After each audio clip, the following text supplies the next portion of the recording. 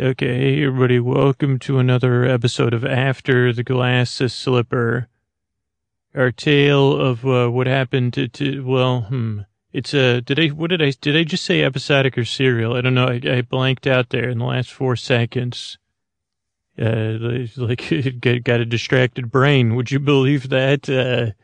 Welcome to our episodic modular series, After the Glass Slipper. Now, if you're new, there's a lot of questions to answer, like in this brief, soothing, lulling intro as your pillow gets more and more comfortable with each confusing step I take. What episodically modular means is a way for me. Episodic means each episode you could kind of listen to in any order, and I'll take like a bunch of time to kind of fill you in. Cause but it is a bedtime story. And so you can listen to it in any order. So there's no pressure there. If you're saying, well, Scoots, never heard of this Cinderella before or her stepmother. I don't have any experience in fairy godparenting. Don't worry. I got you covered. In fact, there's no pressure. You neither need to leave your opinions of any of those subjects at home or have opinions. Either way, it doesn't matter. Be interesting though. It may start if you like. I never thought about that, but if you do have opinions about those things, especially like methodology of fairy godparenting, I might be interested. I don't know if I have time for that, but okay. Where was it? Episodically modular just means you can listen to it in any order. There's the TLDR version. Holy macaroni. But they are related. I don't know if, I think the episodic part also means I don't have any notes in front of me. Okay, so that's episode, so it's called After the Glass Slipper. It's originally, this is season 3. If you could tell, this is our first episodically modular series. Not our first episodic series, but, the series After the Glass Slipper follows After the Glass Sipper. That's a different podcast. That was the rise and fall of the theme park and the glass sipper. That was another failed business of mine. I said, well, what are you using these plastic sippers for at a theme park? Use glass. It's a new thing. Didn't work at the theme park. So would you believe that glass drinking vessels in fact, it worked in negatively from it. Okay, so After the Glass Slipper follows what happened to Cinderella. After the glass slipper stuff, she became princess, she became queen, she became the ruler. She ruled as the ruler. She also had such a big heart that eventually she forgave her stepmother, saw what lied dormant in the leadership skills that lay dormant in her stepmother. Let her stepmother use those leadership skills to varying levels of success and continue to rule in a fair and kind way. And that led to her stepmother, whose name happens to be Agatha, becoming a heroine and making not the ultimate sacrifice, but a pretty big one. She sacrificed her human corporal body, or just her corporal body. I think I've made jokes about that before. I love Tim Curry. He'll just say, well, I'm corporal. I'm not Mr. Body now. I'm Corporal Body. Reporting for duty, Corporal Body. Okay, go dust this stuff. Thank you, Corporal Body. Okay. So she sacrificed her corporal body for her humanity, her consciousness, her personality became a pit of lentils, P-I-T of lentils, the legumes. And basically was transformed from a human woman into a pit, a human consciousness laden, maybe, I don't know, like as a pit of lentils. More like a swimming pool full of partially cooked lentils. Though if you're more comfortable with them being dried, that's fine with her and me. They could have become reconstituted, whatever. It's like a swimming pool of lentils that can take on, kind of like nanobots. I think I tried to describe it like that before. She could take on different forms. She can point. she can move, but she still has, all the ups and downs of being a human that is a pit of lentils. Though you wouldn't know it with her personality because she's a teacher. She teaches a class, co-teaches it with a fairy god person named Shelley. And they're teaching, speaking of reconstitution, they're teaching a class on, what happens when, two separate peoples are kind of put together, what myths are being lost, from the oral tradition of the fairy people. So that's been something they've been working. That's what the class was about. And that's what these episodic modular series are. Just each one is one class, except for the last two were related. So you can say gotcha if you want. You did catch me. I think that's it. Any questions? Please forward them to outer space. They'll eventually be answered, maybe by this tale, if you catch a spoiler alert. Or then maybe that's more foreshadowing. Foreshadowing, you're going to have you probably already have questions. Anyway, I'm glad you're here. As they say in the podcast intro, I hope I can help you fall asleep. I was just trying to catch you up and wait for someone who's late as usual, because I guess I don't pay for their electricity and their fancy Tesla. Are you ready to play Munchkin? Oh, my friend, I'm so ready. Now, last time, you're okay that I beat you last time in Munchkin. Yeah, this is Antonio Banderas. Every week we play a game of Munchkin. Steve Jackson Games, is that who makes it, Antonio? My friend, why don't you create a URL? And then maybe you could link to it at sleepwithmepodcast.com/munchkin. Well, that'd be great if I had any clue how to spell Munchkin. I guess I could read it off the box. Okay, so anyway, you got to introduce the series. As the ladies is the girls, ladies is the gentlemen, the boys is the girls, the friends beyond the binary, the lovers of games and munchkins everywhere. It's time for another episode of After is the Glass Slipper. Yeah. Wow, that was great. Thanks, Antonio Banderas, everybody. Oh, hello, children and babies, my little man lying in bed as I return to the chamber that once was my bedroom with my private bedroom with my beau. A man of letters, a letter who became a man, but he was still the letter. He's my letter man lying there in bed sleeping. And then my room became host to Cinderella's new baby. And then eventually they knocked down the walls. They said, well, if we're already going to expand a chamber so a woman can move about as a pit of lentils, I guess the flowing of my lentils, the sound of vibrating lentils imitating the vocal cords of a human being. Yet the fact that vibrates the whole room with the love I feel for all of you babies, resting and really resting and not climbing up on your elbows, even though that's good exercise when it is time for you to play, little baby. I want to tell you about my day here in class, baby. So rest in, my little man, as I get close next to you in bed here. And I feel the sun coming through the window because it is nap time. And I hear they have a giant, horn-like thing to echo my voice down to the village for all the sleeping babies and the people there. What a day it was for Shelley today in class. She recounted her own myth, not her backstory, a myth that she loved. And really a myth to bring our class to full circle. We'll have the wrap up next week, but oh, Shelley. Now we had a professional, agreement, professionally don't talk to me outside of class, try my patience, test me. We did test each other. I think I was, eventually we did, take our office and, put the tape down the middle of it like they do in so many of those acting performances.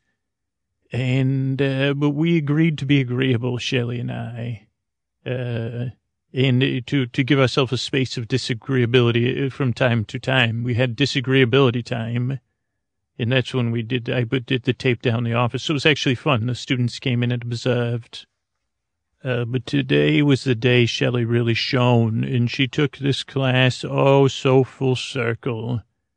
And she said, I want to talk about a myth related to a myth that a lot of the humans tell in one another. And depending on where you were grown and where you heard your first myths, the myth goes a little bit differently. And she said, no, it should be easy for everyone to remember because it's pretty popular, the end of the myth. And she said the beginning isn't super important. And Shelley said also the end, I think she said something depending on the intentions of the patriarchy. And I said, oh, yes, they always have their intentions and how they spin the myth, which is true. So Shelley is a brilliant teacher. But she told the older version, I believe, the pre whatever this calendar that we have now. So she said it goes so it's a little bit general because I don't want to break it out. But basically, once upon a time, there was like a human. What was his name? Oh, boy. Onlots. And he was part God, part human. Always the way Onlots was. And he was also the greatest. He'd been given a divine oboe from his grandmother. And you would think, why wouldn't you give him a lyre or, something he could wear? But he had an oboe, had a strap. And also when he went to a country that wasn't familiar with the oboe and they hadn't seen him play the oboe, they said, what is that thing? And what kind of strange weapon is that? So very useful, I guess. And he could play the oboe because of course he had an extra advantage as not being 100% human. He could play the oboe and cover all the emotions. The oboe playing, he could play lots. And, he was also an adventurer, so he had many, many adventures. And once upon a time, as it goes, he had concluded an adventure. He had fallen in love. And he said to this other, I don't know if it was I don't know the details, but he said, today we will be wed. They had the wedding day. And they prepared for the wedding ceremony. And as his bride-to-be, hint, hint, hint, prepared to head to the ceremony. Right on the way, she got interrupted by someone that said, hey, I think you should come down to the metaphorical place where the Clam King and Benella live, deep beneath the sea. But even below there's a place, that's dry, where, they call it the Big Farm in the Sea. And she said, well, I'd prefer to get married. And they said, well, it's not an optional offer. And so off she went to live in the big farm beneath the sea. And I did not know, I guess I did not always pay attention, but Clam King and Benella, after Clam King and Benella worked out their thing at the beginning of this class, we learned, Clam King became the keeper of the big farm beneath the sea and all of the residents there.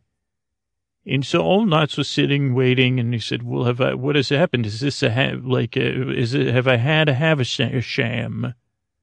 And so someone said, I'm sorry, sir, what are you referring to?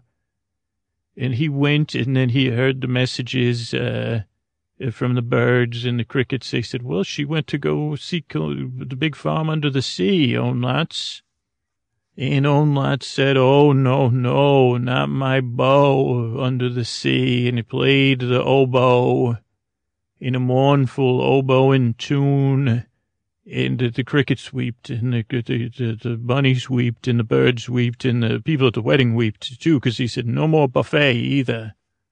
And someone gave him the bright idea to just go down to the big farm and get her and bring her back. And he said, maybe I just will.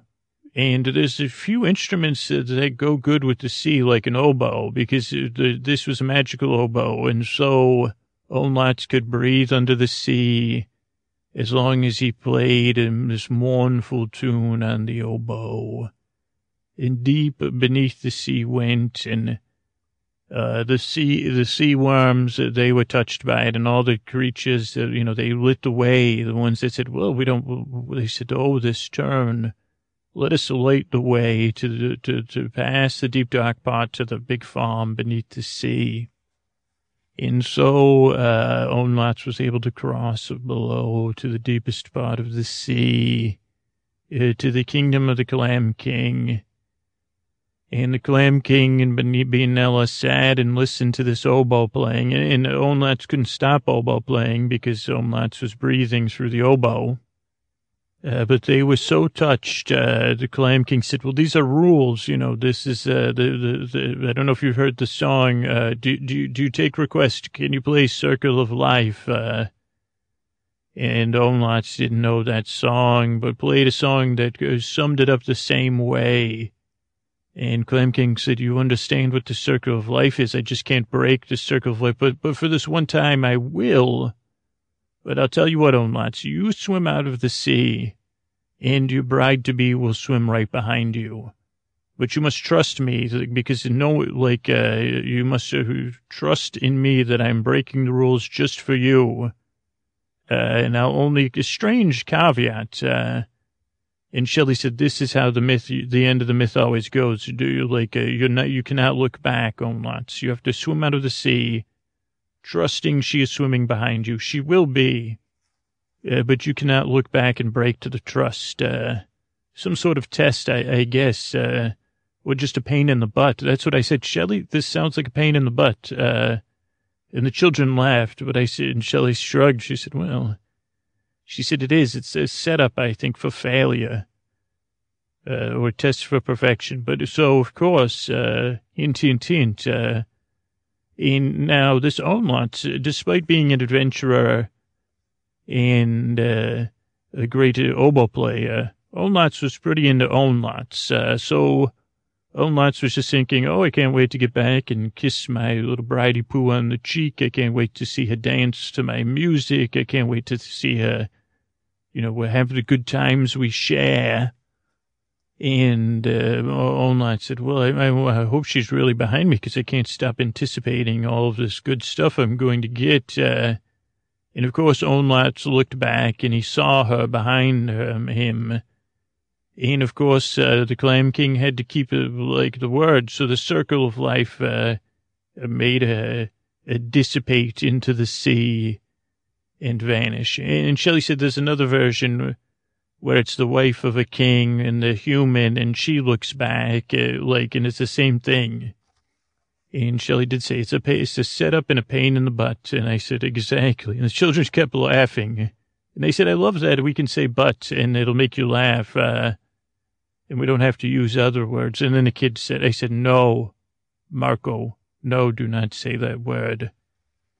But so then Olmats, this is the part Shelley started. This is her tale. So Olmats, that's usually where it stops. Then Olmats just goes on living Olmats' own life.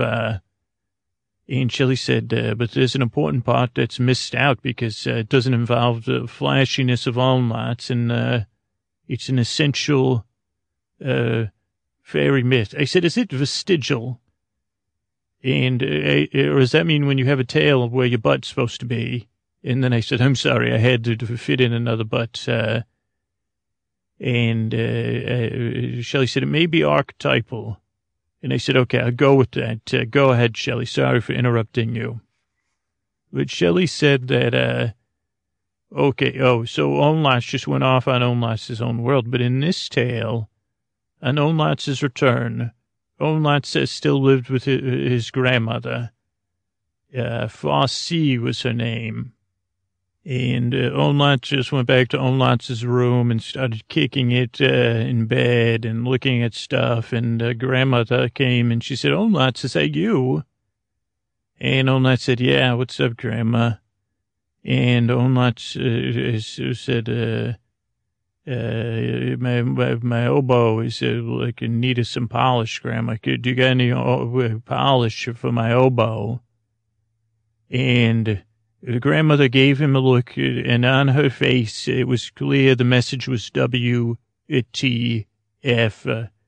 And she said that to him, and ask your parents what that means. But she said, Omlats, I thought you would be married and wed to your beloved. And Omlats said, yeah. And then she said, and Omlats, I thought your beloved had gone deep beneath the sea, and you would go down there and negotiate with, on good faith with Clam King to break the cycle of life rules. And Omlats said, yeah. And then Grandmother Fosse said, and I, of course, sent word ahead to Clam King to bend the rules, but, you don't bend, maybe bend them in a way. So she said, what happened? And Oma said, I don't know. And she said, what happened to Onlots? And Onlots said, the Clam King said I couldn't look back until we got to the surface, and I looked back, and then she dissipated and was gone. Because I was supposed to trust the Clam King. And Grandmother Fosse sighed, and she said, Onlots, and Onlots said, anyway, Grandma, I'm going to go do some adventuring and some oboe playing, and I got to go do some stuff. Can you make me some lunch? And to say Grandmother Fosse, her face turned many shades of maroon, we'll say. And she said, Onlots, you are in a timeout for a very long time.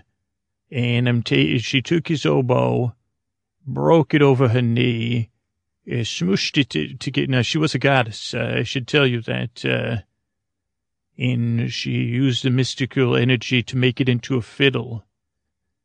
Now, what Onlots did not know was Grandmother Fosse was at a turning point in her life. She was the goddess of lost things. And for the longest time, both humans and gods and goddesses and demigods and demigoddesses, they would go to Fosse, or they would pray to Fosse, or they would, make tribute to her. For she could Fosse, they'd say, and they would ask her, oh, please help me find this. And sometimes it was something like a few pennies, or what's a penny? Okay, don't interrupt. You're a baby. How? Oh, I was just thinking that in my head. Or a book, or it could be a memento. And sometimes it was exciting or challenging. And they would be very happy and very pleased, but it always felt a little bit empty to Fosse. And she always felt like she was being the goddess of lost things. It just didn't fill her up. It was all a lot of thank yous, and you all were so happy. Thanks for our stuff back. I can't wait. Oh, we lost it again.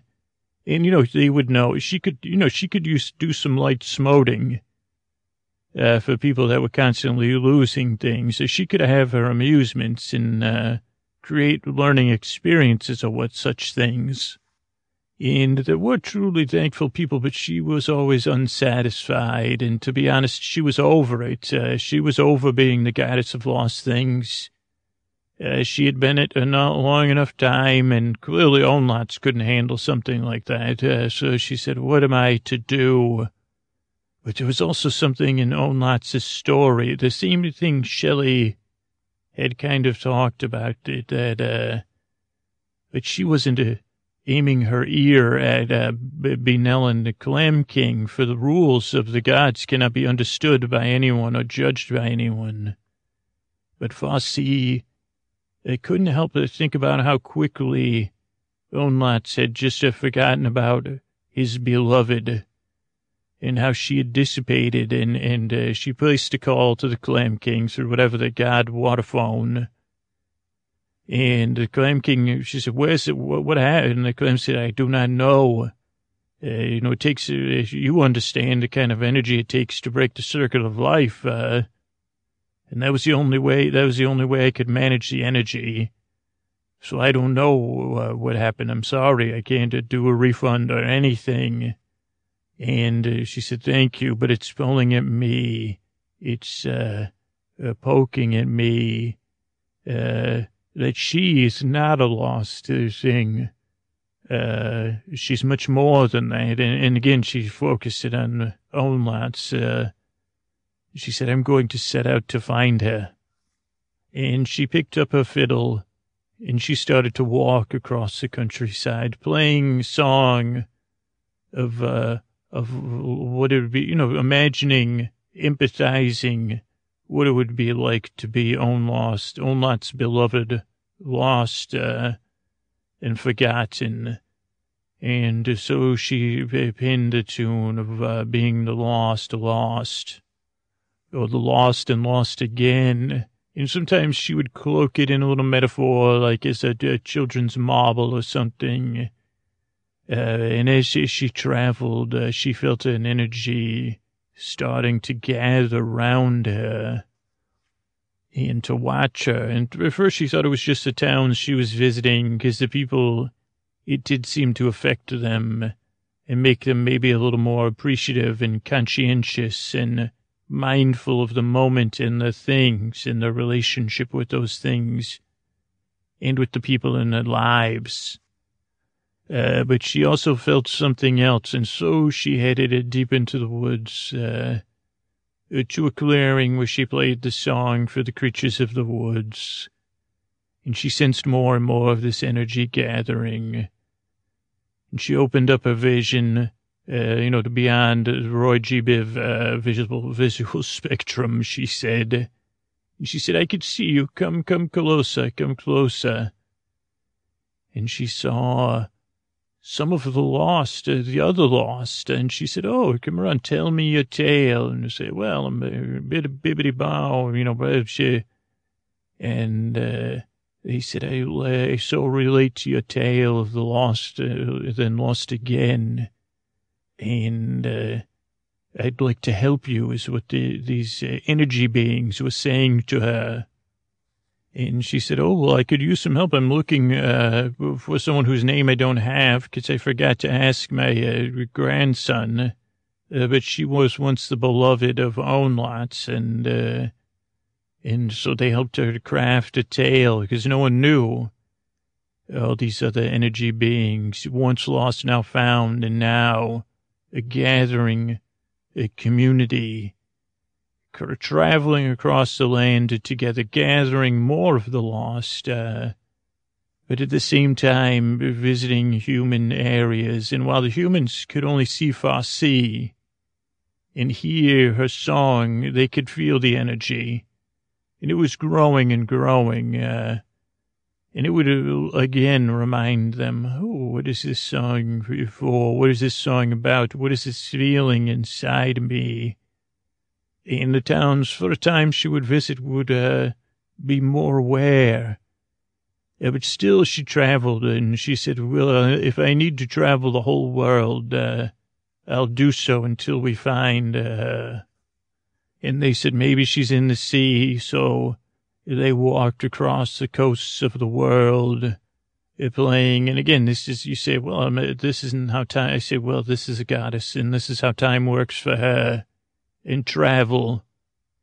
And everywhere she went, where there was people, she brought a little bit of calm, and the energy was growing and growing. And more of the lost, or just lost pieces of fragments of memories were following her and joining in her chorus. And soon they all felt something pulling at them. And they set out across the great plain, playing their song, and Farsi started to sense that soon she would encounter Onlat's beloved, and Onlat's beloved would be found for the third time, and deep on this plain where the earth was cracked with dryness from the sun, the plane covered in the energy of the lost, singing with the deepest of connection of a heartfelt collaboration with Farsi. They met on Lot's beloved. She said, my name is Carmen, by the way.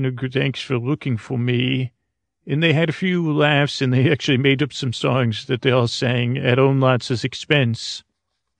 And it was a lovely moment, and Farsi said, this is nice, but then Carmen saw something, and Farsi's face, she said, what is it? And she said, well, it's great we're all together.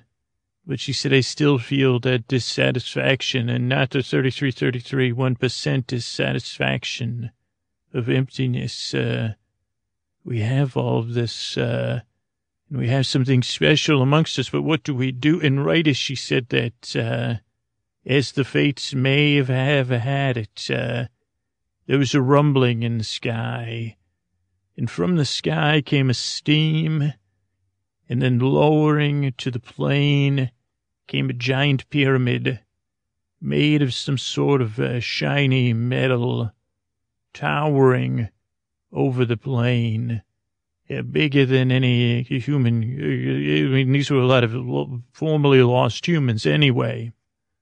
But it lowered onto the plain, and steam came out of it, and it shined in the sun, not like gold, but like some sort of thing that you'd say, well, that's like the inside of like a very fancy shell. And, Farsi thought of the Clam King, but this didn't feel like it was from the earth. And then a door on the giant pyramid opened, and Farsi felt something, and then out of the door emerged a being much like a human who came out carrying a can, which looked like he would have carried drinking water or something, and at his side.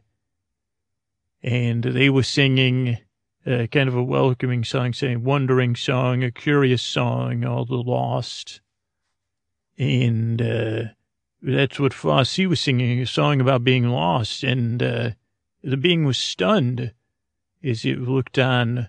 Farsi couldn't see any of the other energy beings, because this was no god. This was just a mortal being, I guess. I don't know. I don't have the details. I don't know if I forgot to ask Shelley that.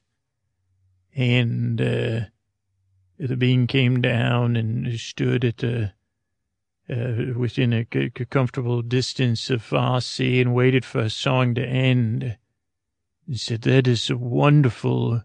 Wonderfully strange, for I am lost. And Farsi laughed and said, well, aren't we all in some sense? And the being said, well, I'm really lost. My name's Meoslav, and I'm lost here. Been traveling in this pyramid, and you don't happen to have any plasma gas, do you? And Farsi said, no plasma gas, and no gas at all here, as a matter of fact. And Meoslav was mumbling something about the matter to his antimatter or something. He said, wow, that was quite a song. So no plasma gas, because my readout said, charted this unbelievable level of energy, and I knew it must be wrong. Because it was something like I've never encountered anywhere in the universe. The power of this energy was spectacular. And what I've been searching for across time and space. And Farsi said, really? And that you're searching the universe for plasma gas. And Meoslav said, no. The engines of the pyramid run out. This is an ancient pyramid. And also a ship that travels through time and space, but it runs on plasma gas, and I forgot to fill it up because I've been so dedicated to my mission. But we also sprung a leak. This giant pyramid is a way to collect raw energy. And slightly refined energy. Each level of the pyramid, as you can see, refines and distills the energy a little bit more until it reaches the top there. And Miroslav pointed up there, and Fossey looked, and it seems like there was something special at the top of the pyramid that you couldn't see, but you could sense. Miroslav said, yes, that's where the energy reaches its highest state, ready for its purpose. And Fossey was curious, of course. She said, purpose? What is it? So you're traveling time and space, collecting energy, distilling energy, and refining energy for what? For just stuff or something. I hear of people that do that here on Earth. And Miroslav said, oh, no, I'm just, I'm to deliver it to Stroid. For Stroid has a great, amazing, you're familiar with Stroid. And Fossey said, well, what does this Stroid plan on doing with all this energy? Sounds, how much energy are we talking about? And Miroslav said, nothing like what I saw in my charts here, but a lot of energy. Stroid needs a lot of energy to help. And she said, help what? And then Miroslav got quiet. He said, you see, out there in space is a god named Stroid. That is the god I serve. Stroid is the god of lost objects in space. And Stroid is out there with thousands and thousands of rocky eyes watching the universe for lost objects to help them find gravity's pull. And the job involves a lot of waiting, so Stroid does a lot of watching. And long ago, Stroid's eyes fell here on this planet, and Stroid fell in love with the people of this planet, watching them, watching their lives, watching millions of lives with millions of eyes, watching their ups and their downs, and all Stroid could ever dream about for thousands of years was helping. Do you know anything about, like, when people, lose something? And Fossey took in a breath, clearly. And she said, yes, I do. I know exactly what you're talking about. Go on.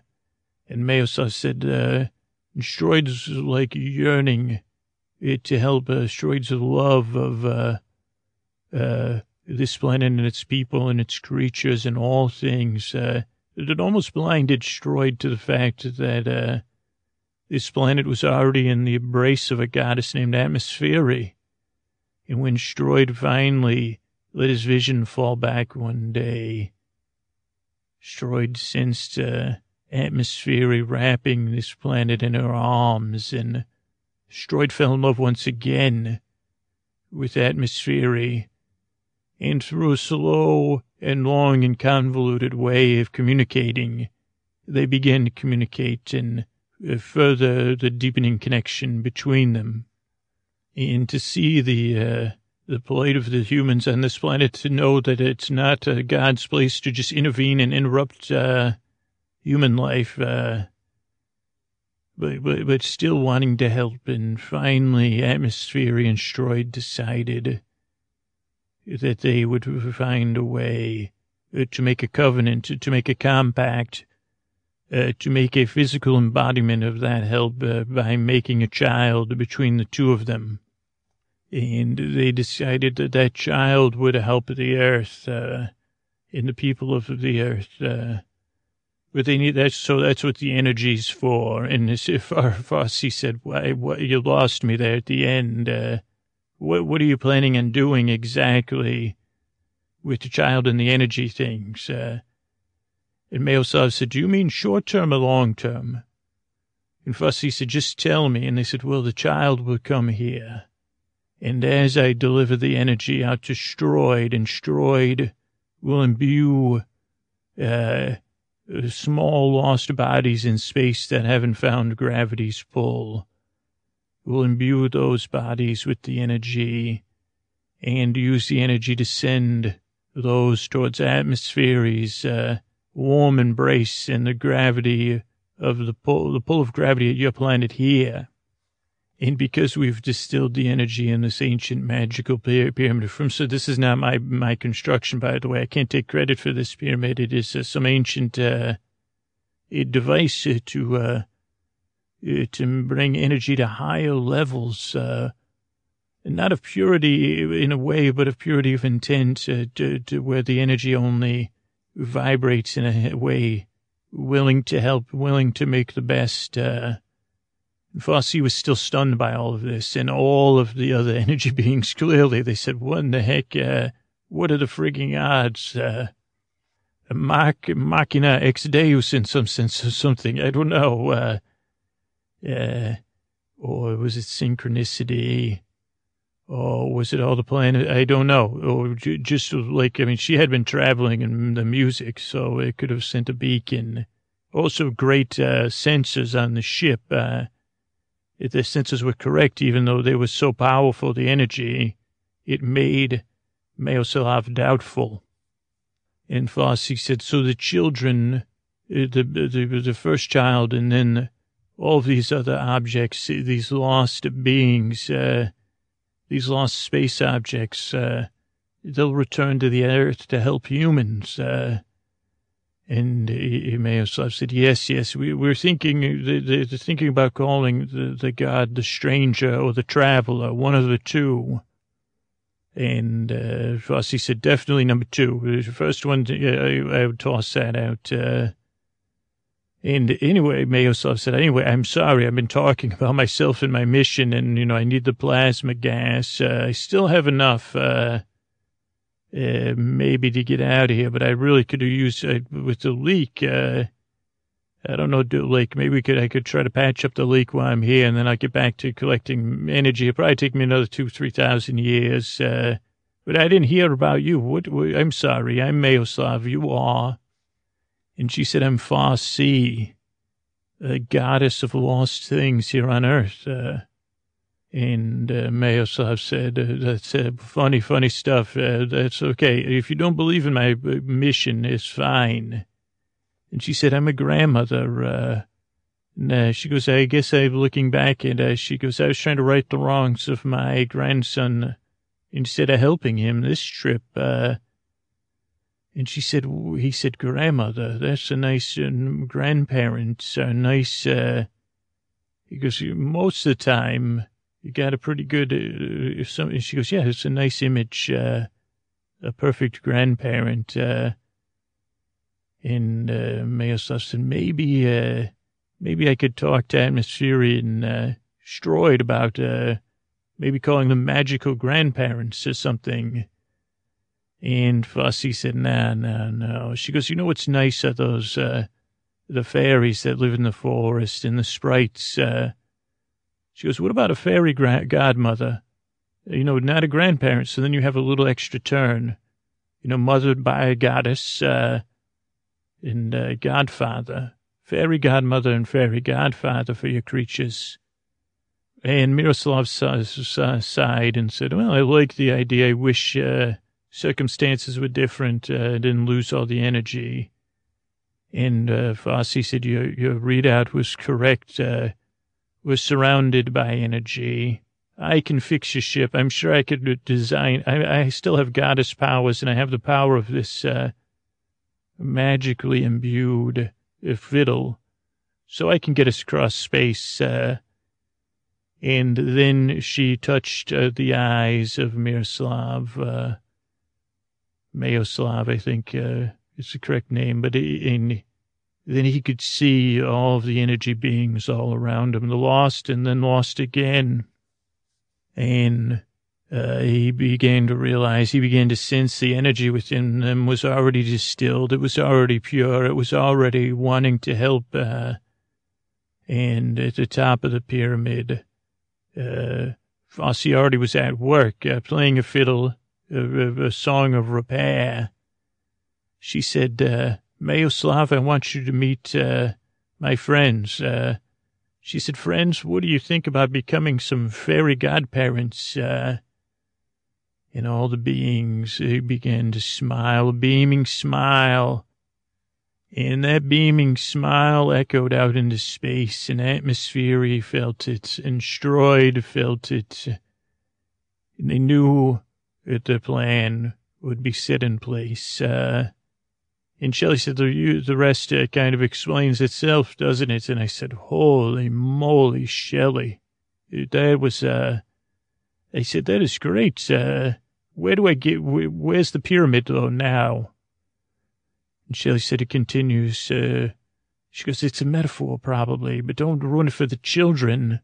She goes, but that's where the energy of the fairy god people comes from. And I said, well, you could use that pyramid right about now, huh? And then I said, oh, Shelley, I'm sorry. It was the wrong time to joke. And I said, I'm just a human. If it wasn't for my co-teacher, Shelley, I would be much. And I said, Shelley, I still need your help, clearly. Clearly I do. And I said, would you like to work with me again? Maybe be my personal, how do you feel about telling babies stories for Shelley?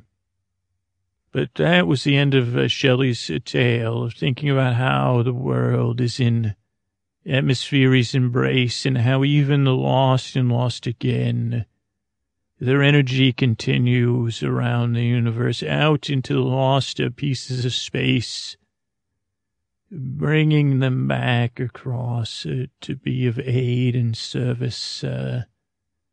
Such a nice thing. All you babies are here in Atmosphere's embrace, and Stroid's millions of eyes sleepily look down on you, sending you comfort and caring. For Stroid watches with empathy and compassion as you head off to sleep. Good night.